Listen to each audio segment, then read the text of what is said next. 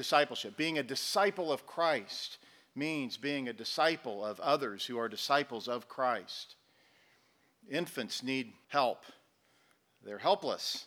Those who come to faith in Christ, particularly those who come with some religious background, maybe even some legitimate church background, many times come to the table. They come to Christianity thinking, well, I've got this experience, I've got this history, and therefore I'm kind of front-loaded in my life with the ability to hit the ground running, and yet without discipleship, that's disastrous. If someone comes to know Christ, it is incumbent upon the church to nurture that individual as an infant, as one who needs much care. And so it's not only irresponsible for a church not to emphasize the importance of personal discipleship, it's downright evil. Let me be clear about that. It's wicked for a church to dismiss the significance of discipleship as if it's a secondary issue. It's not secondary, it's the most primary issue in the Christian faith, that one would be led by others to love and follow and worship and obey Jesus Christ. And we get all this from Matthew 28, which we've looked at in depth a couple of times over the last few years, and last week we began our time in that text.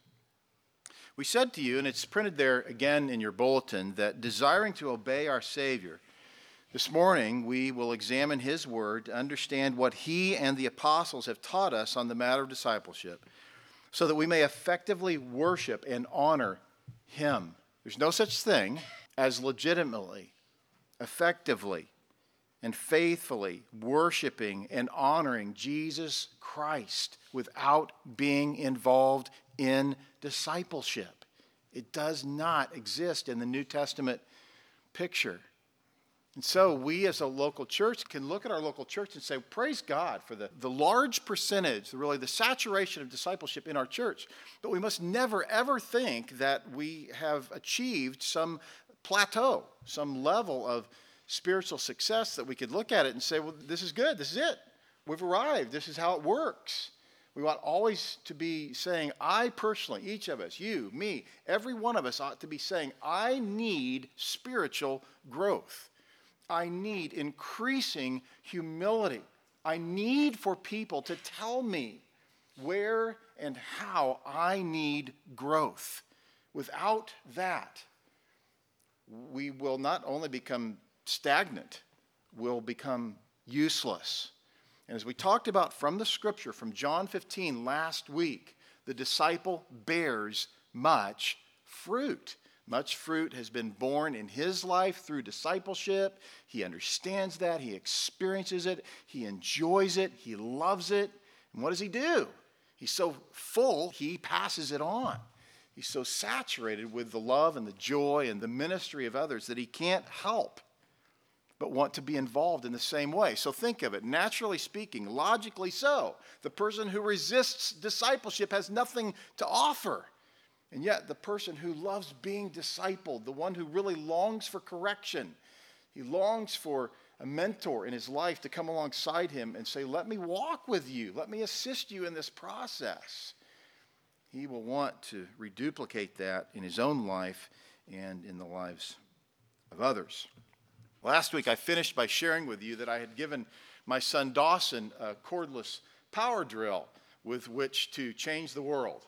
What you didn't know is that I would be giving the same power drill, or another one identical to it, to my now 10-year-old son a couple days later. Their birthdays are 2 days apart. But one of the great joys in our involvement in our kids' lives is teaching them things. And I'm not here to tell you that giving them a power drill and teaching them how to use that is discipleship in and of itself, but it is a tool, no pun intended, for discipleship. And over the years, I've taught my boys how to hammer a nail, how to screw a screw, how to put a nut on a bolt, and how to drill a hole and saw a board. And so I was instructed to stay out of the backyard. Dad, we got this. Okay, and every 5 minutes I'm sweating and saying to my wife, what do you think about this? Should I go out there? I mean, they're live, right? And much to my great joy, they built a house. Yeah, You don't want to live in that house, but I suppose, no kidding, if some rain were to come along, that would be a decent place to take shelter. Now, my wife asked them, now you realize it's only big enough for one person. But they said, yeah, it's no problem, because that's just the wood that we had and the screws and all that we had, and we did what we could. And I've inspected it, and although, again, I wouldn't want to live in it, it's actually quite sturdy. I don't think I could knock it down without a whole lot of effort. I think it would take some work to bring it down. And as I'm looking at this, I'm thinking, okay, it could have been a lot worse. It could have been a whole lot worse. Could have been better. But they're 10 and 11. And so they took what I've taught them over the years a little bit at a time. I gave them these tools. We not only gave them the power drills, we took them to Home Depot and bought them each a bit set so they could do what they needed to do. And honestly, I'm kind of amazed. You look at that and you think, it looks like a little kid's fort. Well, that's what it is. But had I not spent time with them, teaching them how to use a drill over the years and how to use a hammer, and how to use a screwdriver, they wouldn't have had a clue what to do. And that, I think, very well illustrates what discipleship is. It's not discipleship in and of itself, just to teach somebody how to use a drill, but it illustrates it. And in the same way, many of you can say that the skills that you enjoy, the things that you do so well, some of you, I know you personally, I know you very well, and I can say, my word, the things that you do so well with such exquisiteness and excellence that it needs to be passed on. Please don't go to the grave not teaching others to do these things that you do so well. But all of us, as Christians, as we do better and better in emulating the person of Jesus Christ, need to be willing to reproduce ourselves in that same way. Think of your spiritual growth as a skill. You say, well, I don't produce my spiritual growth. God does. That's right. Philippians 2 says that God does the work in you. It's His will to do that work in you. How does He do it? He does it through, right? Dia, the Greek term dia, through what? Your working out your salvation. If you remember from 2 Peter 1, verses 5 through 11, you see the process by which a person can determine that he is of the elect. And it really is the parallel text to Paul's statement to work out your salvation. It's that passage where I won't give it all to you, but Peter says, make every effort. Right? It's to endure with perseverance in these activities that are not just spiritual, but they are distinctly Christian qualities.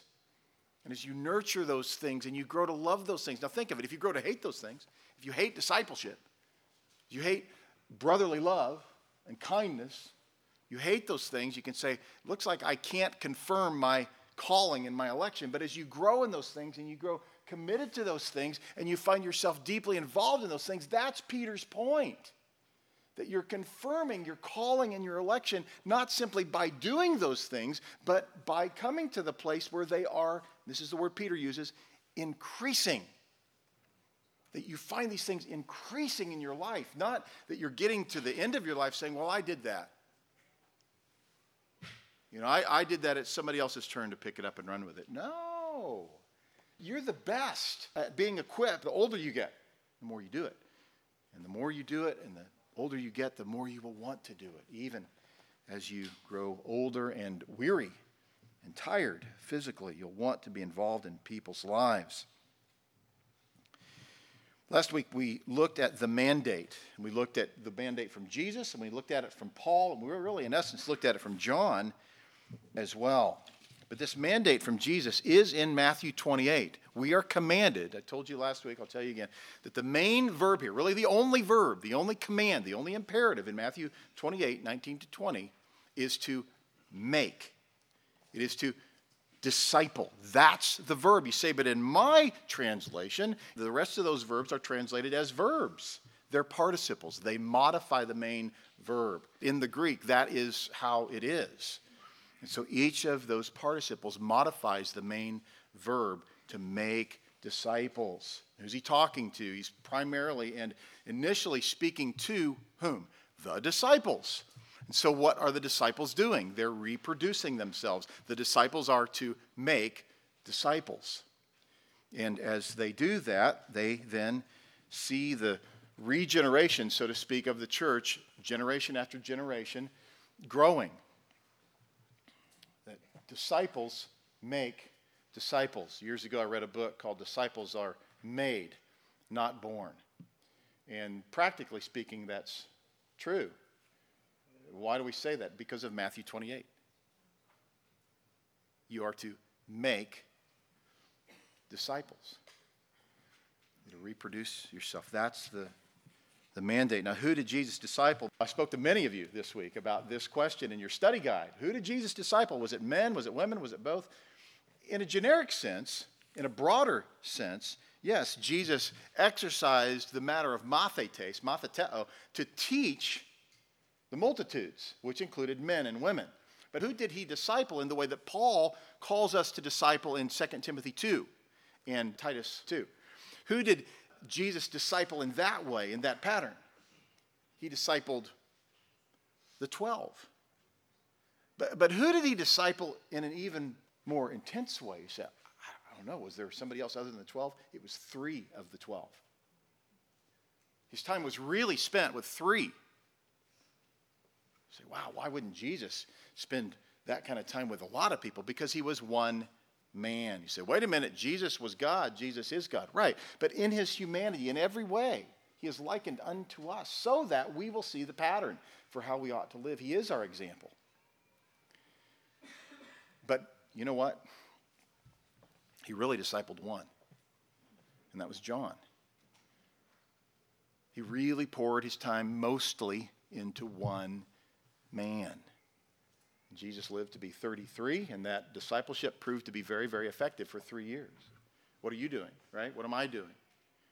I think we ought to consider the possibility of pouring ourselves into a few for maybe 3 years, or maybe 6 months, to really make a concentrated mark on someone's life and say, I would encourage you that if you have determined to disciple someone, that you would say, now listen, I'm willing to do this, and I'll give you all I've got. But I'm going to ask you not to make a commitment to disciple someone else as a result. I'm going to ask you to make a commitment to endeavor, to desire, to look for, to plan to disciple someone else as a result.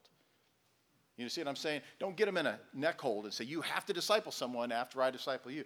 But tell them that should be the goal. And maybe by the time you've discipled them for 6 months or 9 months, they're not ready.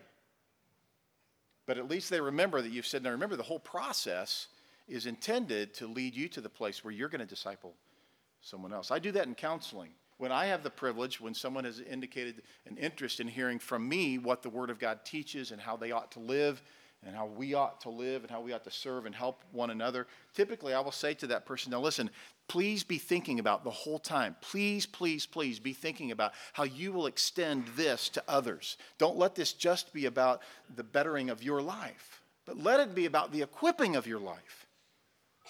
You would be equipped to tell others the truth that the Lord has used in my life and hopefully will use in yours as well. Well, again, that pattern, when Jesus commands us unto discipleship, the pattern of how it ought to work is given to us in Titus 2 and 2 Timothy 2, and it's men with men and it's women with women. That's how Jesus did it. He taught, matheteo, the multitudes, but Jesus wasn't ministering one-on-one with women. You say, what about Martha and Mary? That was dinner. That was spending time together, but it was not the intense calling them to account for their sins. Jesus had no problem speaking the truth in love to these men in such a way that would result in their greater ability to do it with others. And you see that reproduction in their lives throughout the New Testament. So we talked about the mandate, okay, the command to make disciples. That was point 1. Point 2 last week was the makeup. What does a disciple look like? What does he do? We said that he is one who obeys Jesus, leading others to obey Jesus. Matthew 28.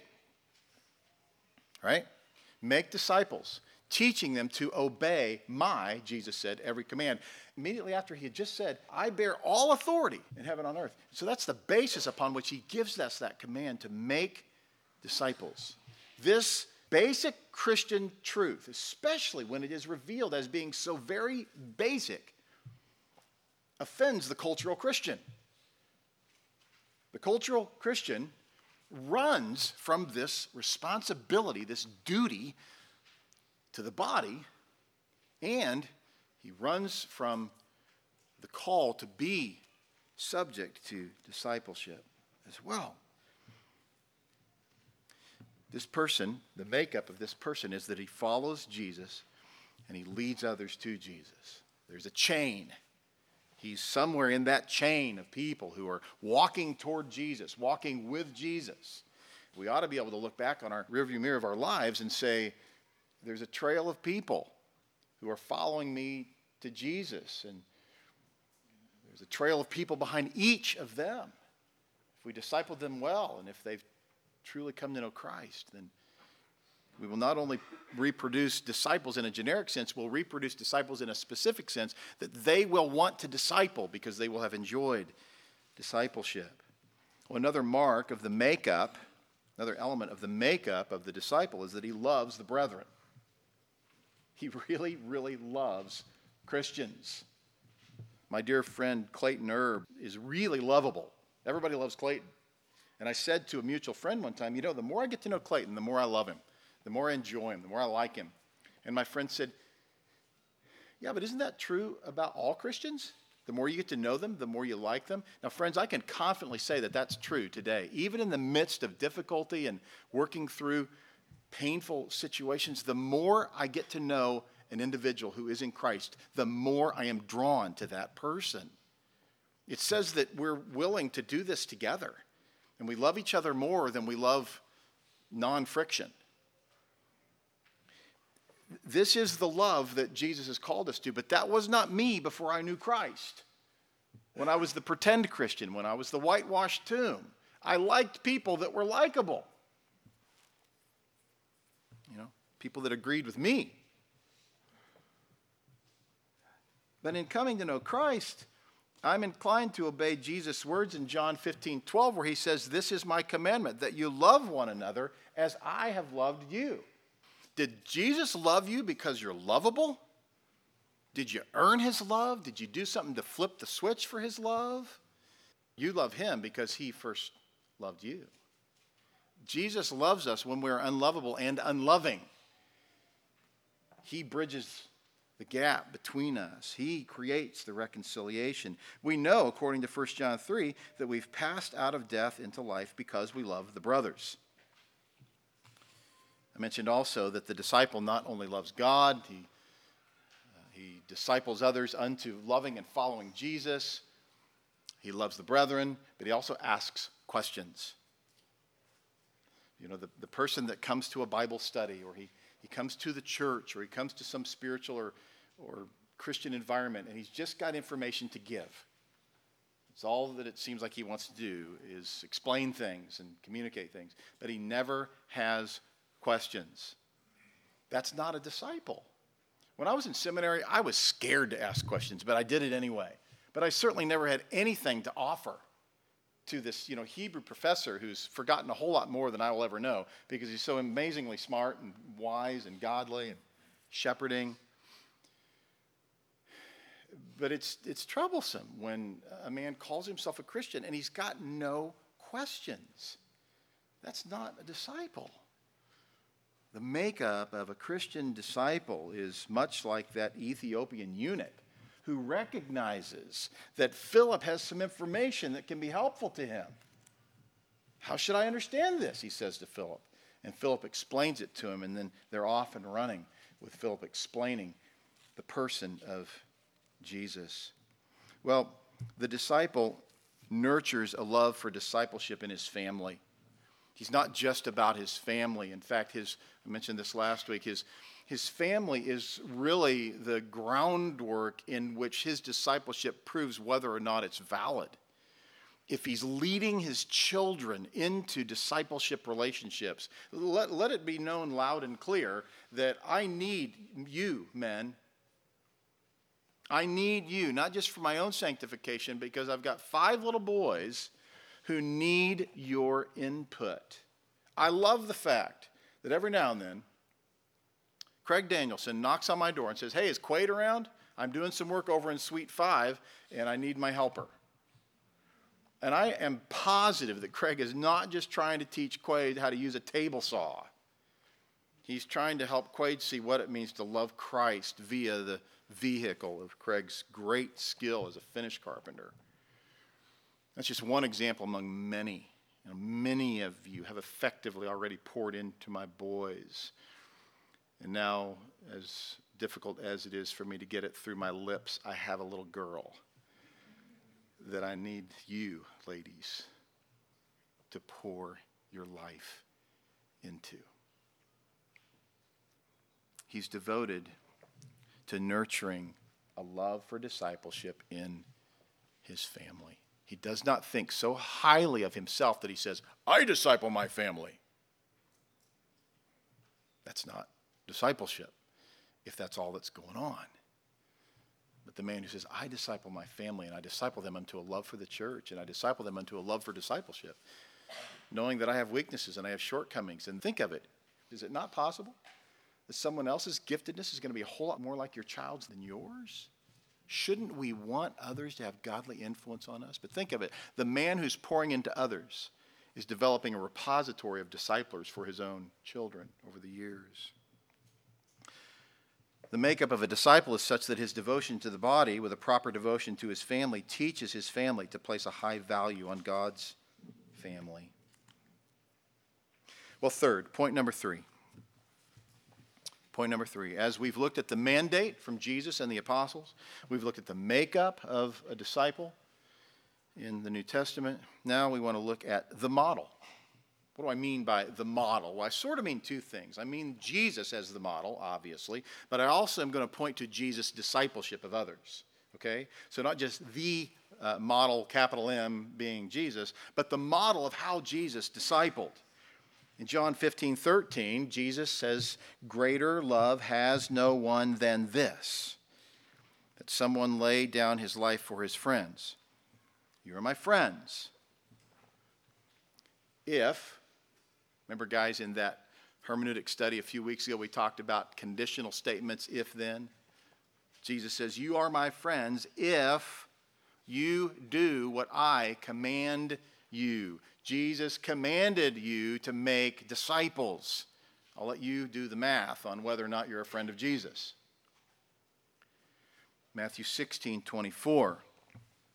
Then Jesus told his disciples, if anyone would come after me, let him deny himself and take up his cross and follow me. This is the model. Jesus, the model, called for a following. If you'll follow Jesus, you'll follow him. It's really what he's saying. It's real following.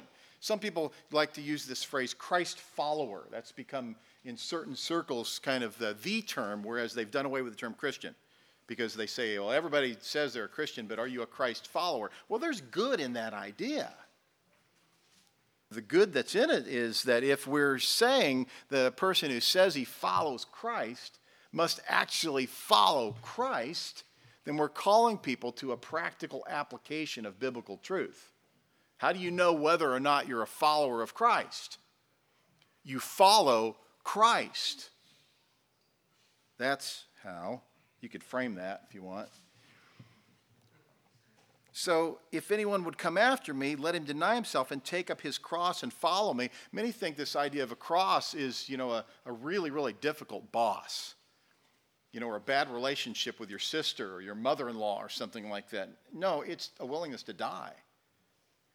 This is what Jesus called his disciples to be willing to do.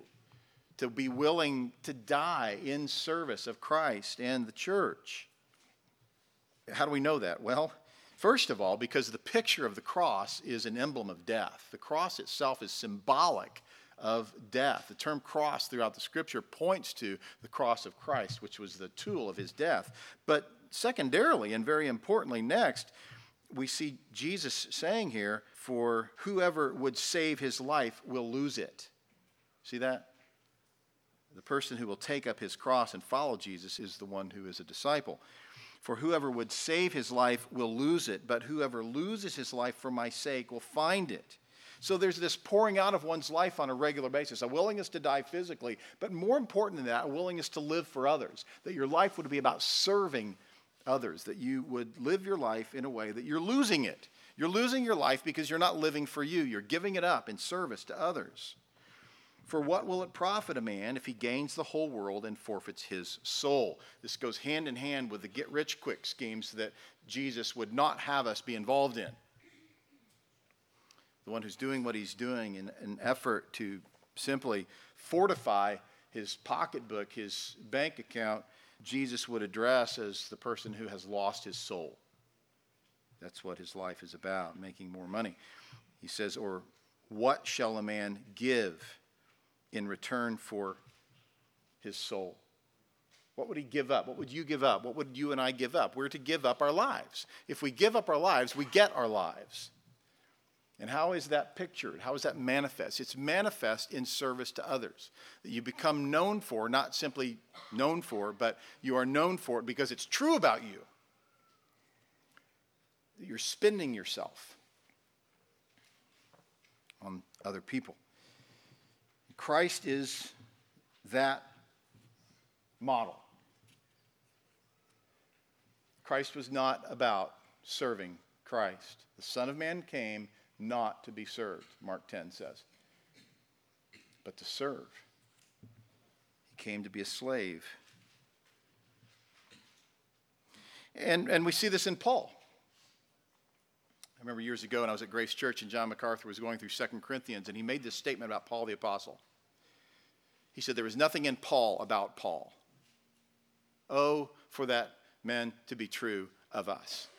That people could say about us that we're not defensive, that we don't intend to exalt self, that we're not about proclaiming our greatness, tooting our own horn, so to speak, but that no matter what the circumstance, that it would be true of us, that there would be nothing in us about us, but that we would be about Jesus. Christ is the model disciple, and his model is one of reproduction by imitation. And so in 1 Corinthians 4, verse 14, Paul says, I do not write these things to make you ashamed. And you might think that Paul is writing these things to the Corinthians to make them ashamed, because certainly they have engaged in shameful activity, and Paul draws attention to that shameful activity, which a shepherd does. But he here is saying, it's not what I'm intending to do. I'm not trying to put a guilt trip on you. I'm not trying to make you ashamed. You should be ashamed, but I'm not trying to do that. He says, what I'm trying to do is to admonish you as my beloved children. For though you have countless guides in Christ, you do not have many fathers. For I became your father in Christ Jesus through the gospel. I urge you then, be imitators of me. And Paul here uses the matter of spiritual fatherhood not to require that someone call him father, or that they call him pastor, or call him brother. He says, I became your father in Christ Jesus through the gospel. What is he talking about? He's talking about the initial work of God in that person's life that Paul was used to accomplish. There was spiritual birth, and in that spiritual birth there was spiritual nurturing. And so Paul, in a sense, fathered those, and he is saying this to the Corinthians. And so he says about that then, I urge you then, be imitators of me. That's the idea. Be imitators of me. Brothers, sisters, beloved, there must be someone in your life that you're imitating, at least early on, at least initially. And I think the person who gets to the place, who says, I don't need that, he never did that. He never really had what many today would call a mentor. He never really had a spiritual father. As I look back on my life, I can name several men who, and I don't know the extent to which they were intending, to be spiritual fathers in my life, but I know that I still to this day lean heavily on how they operated. I remember their humility. I remember their love for the Scripture. I remember their love for service. I remember their love for people. I remember their love for God's Word. And it had indelible impact on my life. And the result, it's not just that, but the result of that is I say, I can do that too. I can pour into men. There will be men who will say, yeah, please pour into me. Paul here, speaking of spiritual fatherhood, goes on to say, after urging the Corinthians to be imitators of him, he says, that is why I sent you Timothy. What do you mean? Why would you send us Timothy? Because Timothy imitates me. As you imitate Timothy, you're going to be imitating Paul. Ultimately imitating Jesus. My beloved and faithful child, he says of Timothy, in the Lord. Right? He was Timothy's spiritual father. To remind you of my ways in Christ as I teach them everywhere in every church. But in verse 1 of 1 Corinthians 11, Paul says, be imitators of me because I'm great. No, as I imitate Christ. Imitate me as I imitate Christ. Just prior to that, 1 Corinthians 10:31, he says, so whether you eat or drink, whatever you do, do all to the glory of God. And there's more to that. But the idea of glorifying God, friends, primarily comes in who you follow. Who's discipling you?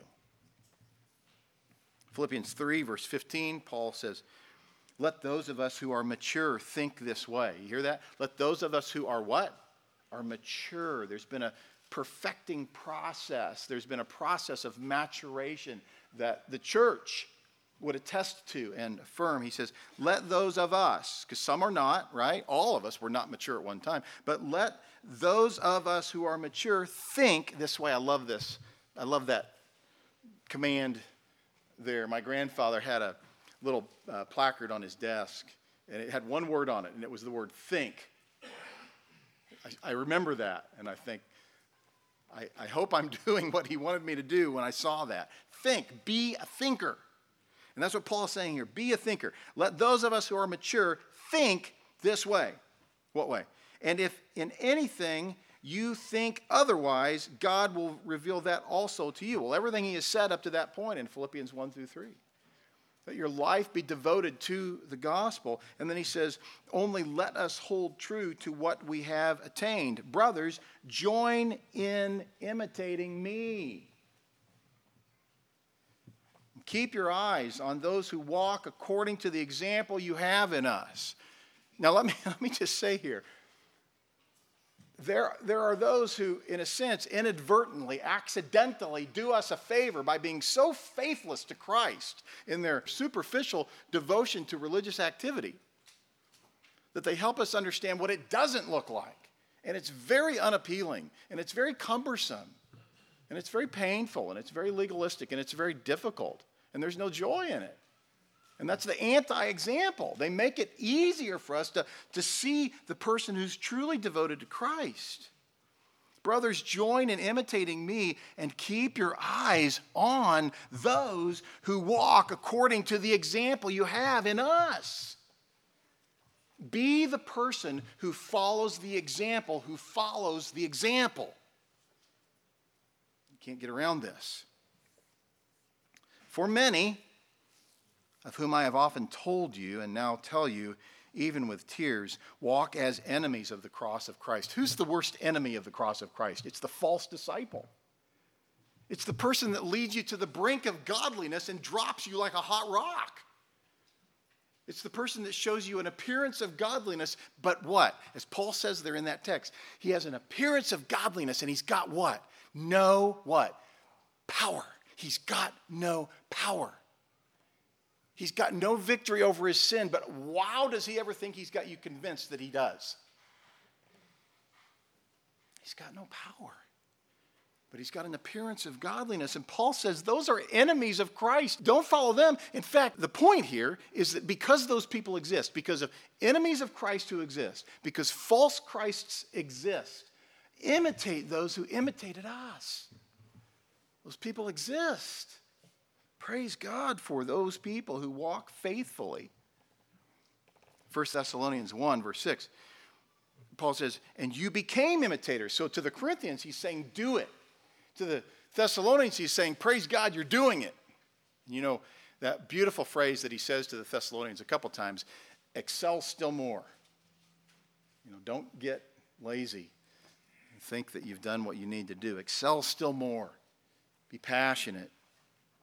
He says in chapter 1 of 1 Thessalonians, verse 6, you became imitators of us and of the Lord, for you received the word in much affliction with the joy of the Holy Spirit. When will Christians start dropping out of the church? When affliction arises. In particular, when that affliction reveals a lack of holiness, and specifically a lack of devotion to the body. Of course they would leave at that point, because why would they stay? So he says of the Thessalonians in chapter 2, verse 13, we also thank God constantly for this, that when you received the word of God, which you heard from us, you accepted it not as the word of men, but as what it really is, the word of God, which is at work in you believers. For you, brothers, became imitators of the churches of God in Christ Jesus that are in Judea. Hebrews 6, verse 11, and we desire each one of you to show the same earnestness, to have the full assurance of hope until the end, so that you may not be sluggish, but imitators of those who through faith and patience inherit the promises. This pastor calls Christians to imitate Christians. Hebrews 13:7. Remember your leaders.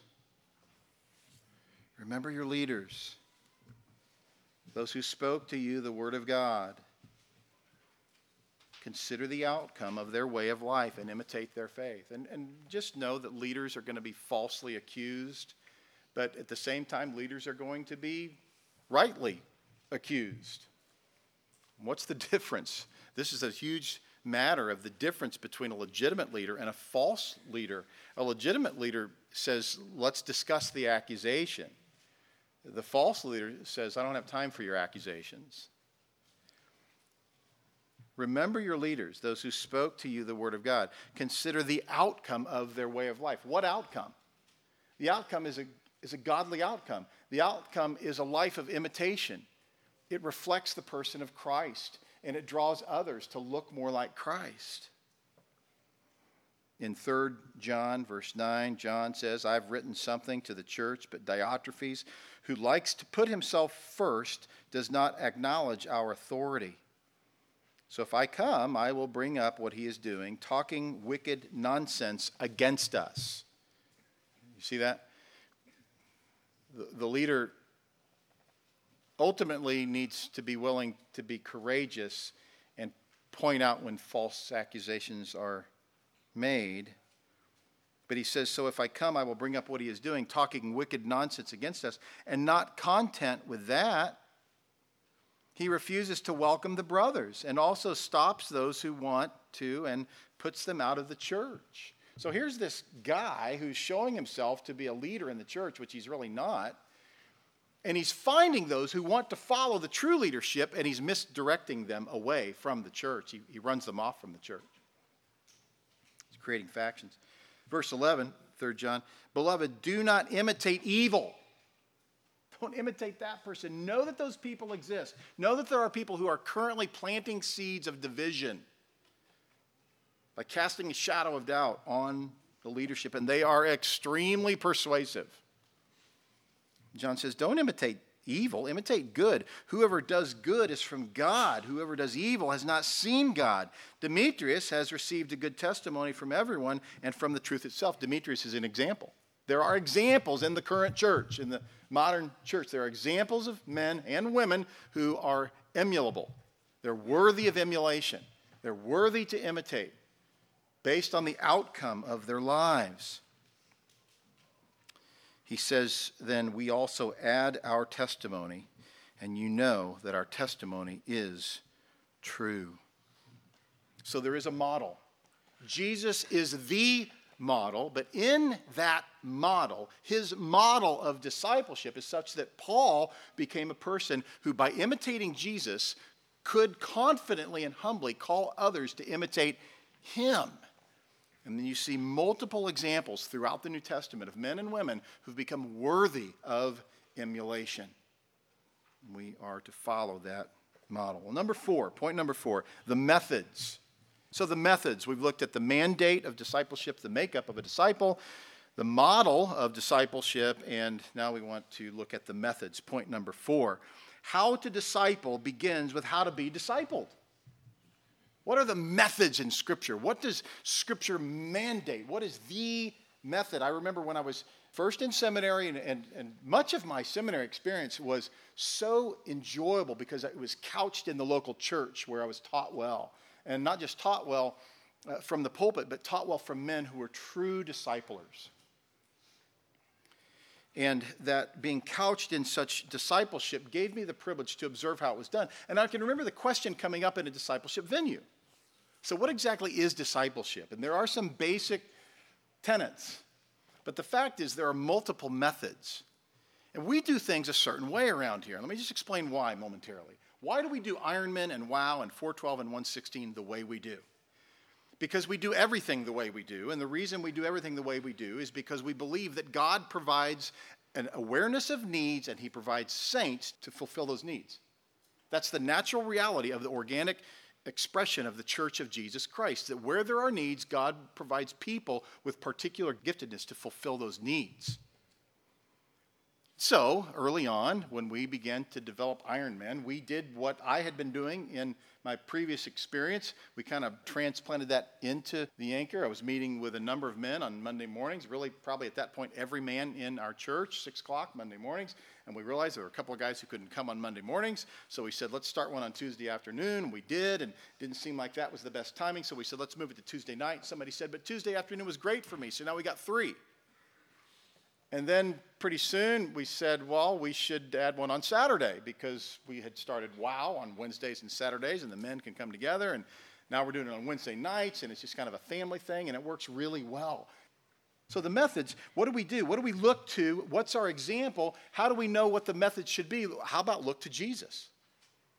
Right? Jesus is the model. So we look to him and what he did. What did he do?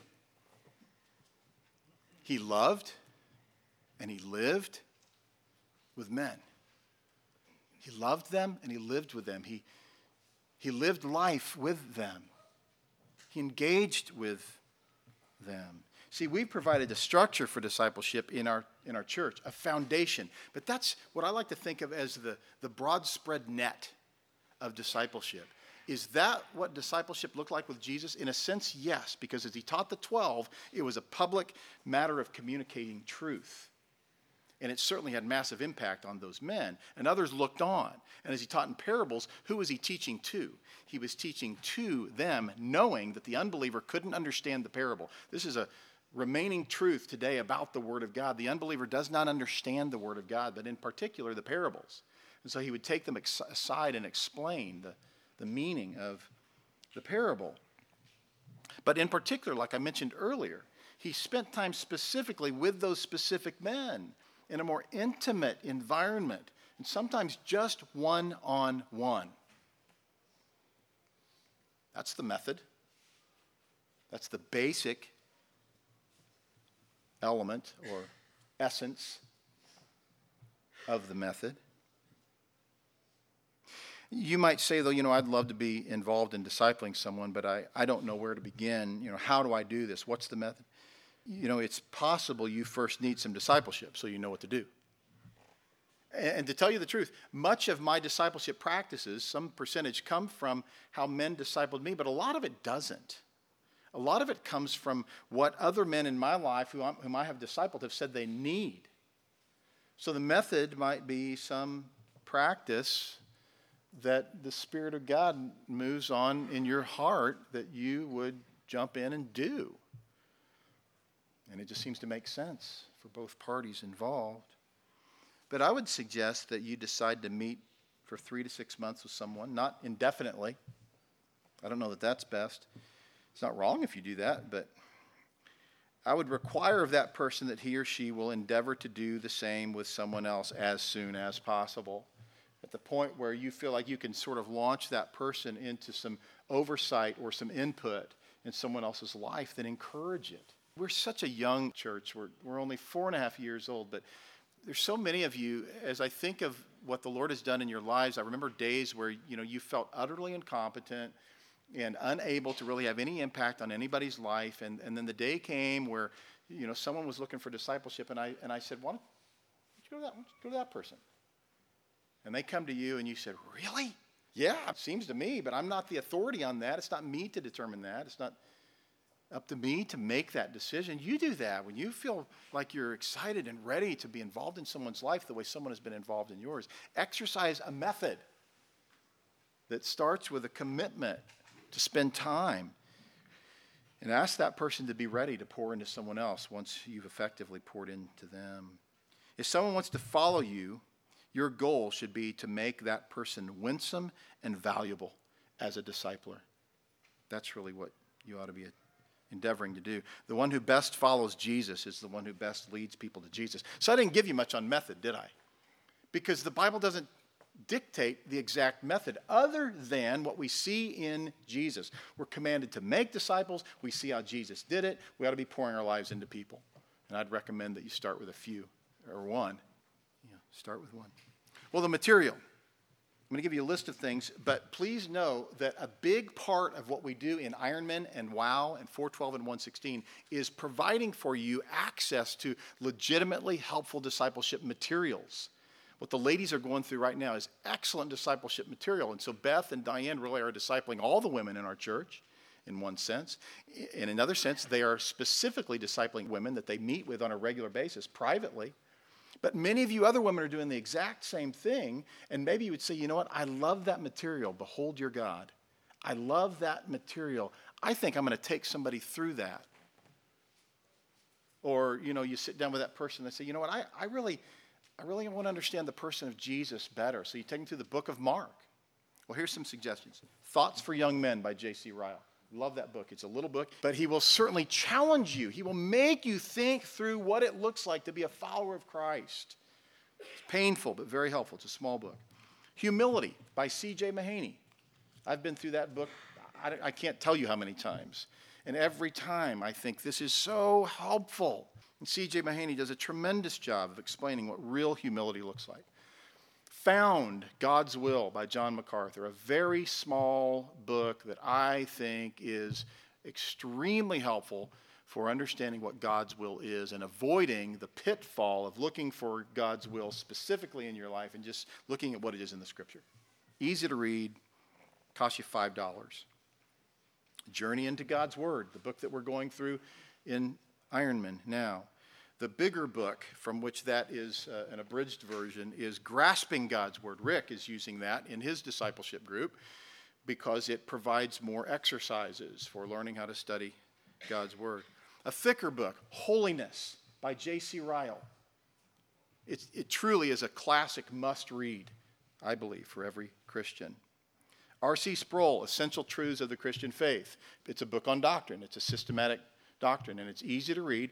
Every doctrine in the Bible is dealt with in 2 or 3 pages. Extremely helpful. Ladies, The Excellent Wife by Martha Peace. I know a number of you are going through that currently.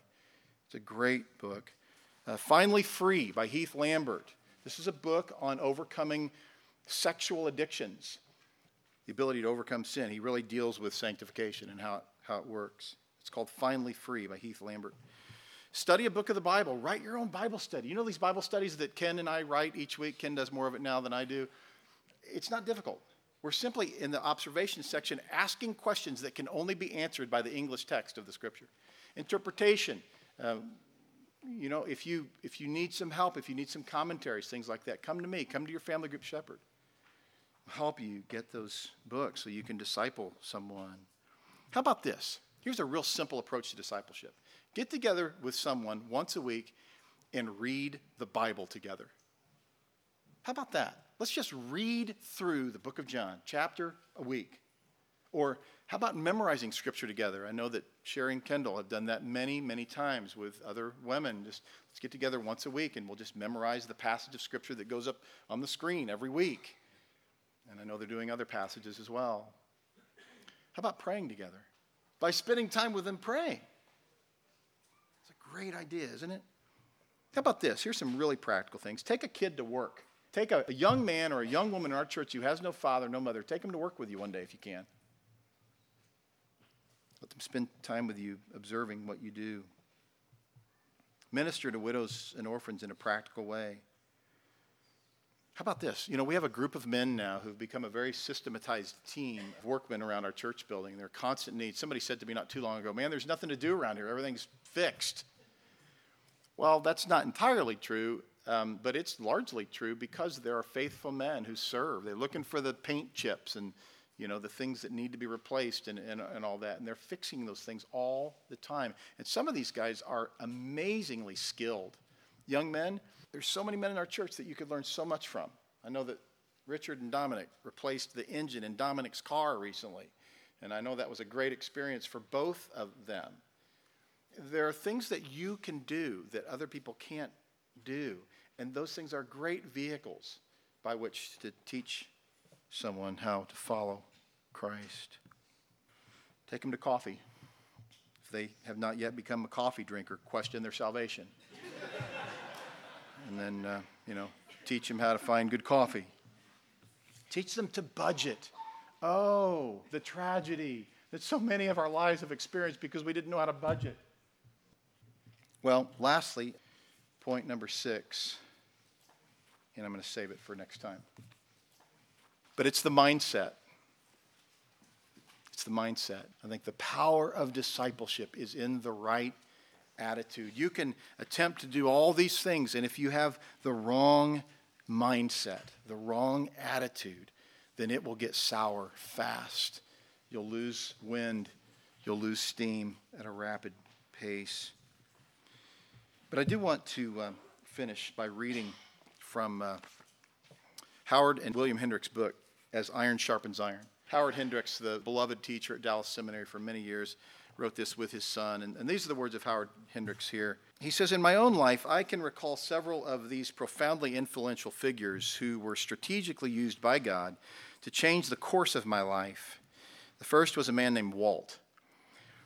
Had it not been for Walt, I seriously doubt whether I would have ever become a follower of Jesus Christ. I came from a broken home. My parents were separated before I was born, and neither one paid much attention to my spiritual condition. To put it bluntly, I could have lived, died, and gone to hell without anyone even bothering to care. But Walt cared. He was part of a tiny church in my neighborhood that developed a passion to affect its community for Christ. Walt's passion was to reach 9- and 10-year-old boys like me with the gospel. I'll never forget the Saturday morning I met him. I was sprawled out on a Philadelphia sidewalk playing marbles. Suddenly, someone was standing beside me. I looked up to see this gangly guy towering over me, all 6 feet 4 inches of him. My mouth sort of dropped open. Hey, son, how would you like to go to Sunday school? He asked. That was an unfortunate question. To my mind, anything that had the word school in it had to be bad news. So I shook my head no. But Walt was just getting started. How'd you like to play marbles? He asked, squatting down. Now he was talking my language. Sure, I replied, and quickly set up the game. As the best marble player on the block, I felt supremely confident that I could whip this challenger fairly easily. Would you believe he beat me in every single game? In fact, he captured every marble I had. In the process, he captured my heart. I may have lost a game and a bit of pride that day, but I gained something infinitely more important, the friendship of a man who cared, a big man, an older man, a man who literally came down to my level by kneeling to play a game of marbles. From then on, wherever Walt was, that's where I wanted to be. Walt built into my life over the next several years in a way that marked me forever. He used to take me and other boys in his Sunday school class hiking. I'll never forget those times. He had a bad heart, and I'm sure we didn't do it any good, running him all over the woods the way he did. But he seemed not to mind because he cared. In fact, he was probably the first person to show me unconditional love. He was a model of faithfulness. I can't remember a time that he ever showed up to his Sunday school class unprepared. Not that he was the most scintillating teacher in the world. In fact, he had almost no training for that. Vocationally, he worked in the tool and die trade, but he was for real, and he was also creative. He found ways to involve us boys in the learning process, an approach that made a lasting contribution to my own style of teaching. Overall, Walt was the picture of Christ for me. And not only for me, but for 13 other boys in my neighborhood, 9 of whom also came from broken homes. Remarkably, 11 of us went on to pursue careers as vocational Christian workers, which is ironic given that Walt himself completed school only through the 6th grade. It just goes to show that a man doesn't need a PhD for God to use him to shape another man. Quite a testimony. Some of you know the name Howard Hendricks. I think in all of my life in the Christian experience, if you were to ask most people I know, who is the guy known as the teacher in the Christian faith in our era, it's Howard Hendricks. He's written a number of books on how to teach and how to teach well. And it typically comes down for him, to being a person whose life is worthy of imitation and involving yourself in people's lives. The person who teaches but doesn't involve himself in people's lives, he may have some impact. Let's not dismiss the significance of being an effective teacher in and of itself. But the teacher, Jesus, poured himself into people's lives. Mathetes, the teacher, the discipler, was in fact the person whose life resulted in others following him, who did what? Led others to follow them, that they would follow Jesus. Father, thank you for Jesus and for his life being worthy of emulation, that he, though he was God, came to us in the form of man. His life being a submissive sacrifice, that being one who obeyed you, who trusted you, who allowed you to be the ultimate judge of all things. He didn't return insult for insult or revile for revile, but he entrusted himself to the one who judges righteously. Lord, we see in your word that you've called us to be a people who are making disciples. Lord, give us great joy in doing that. And help us to ask the question, not how successful have I been as a discipler, but whether or not you've used me at all. Father, I trust for those in our church who've been used at all, even in the seemingly most minuscule way, that would be a matter of rejoicing, that they would not feel insignificant, but that they would feel excited and overjoyed that you would use them, Lord, that you would use us. We would rejoice over that. And we ask that ultimately disciples would be made, that Christ's authority and his goodness would be known throughout the world. It is in his name we pray. Amen.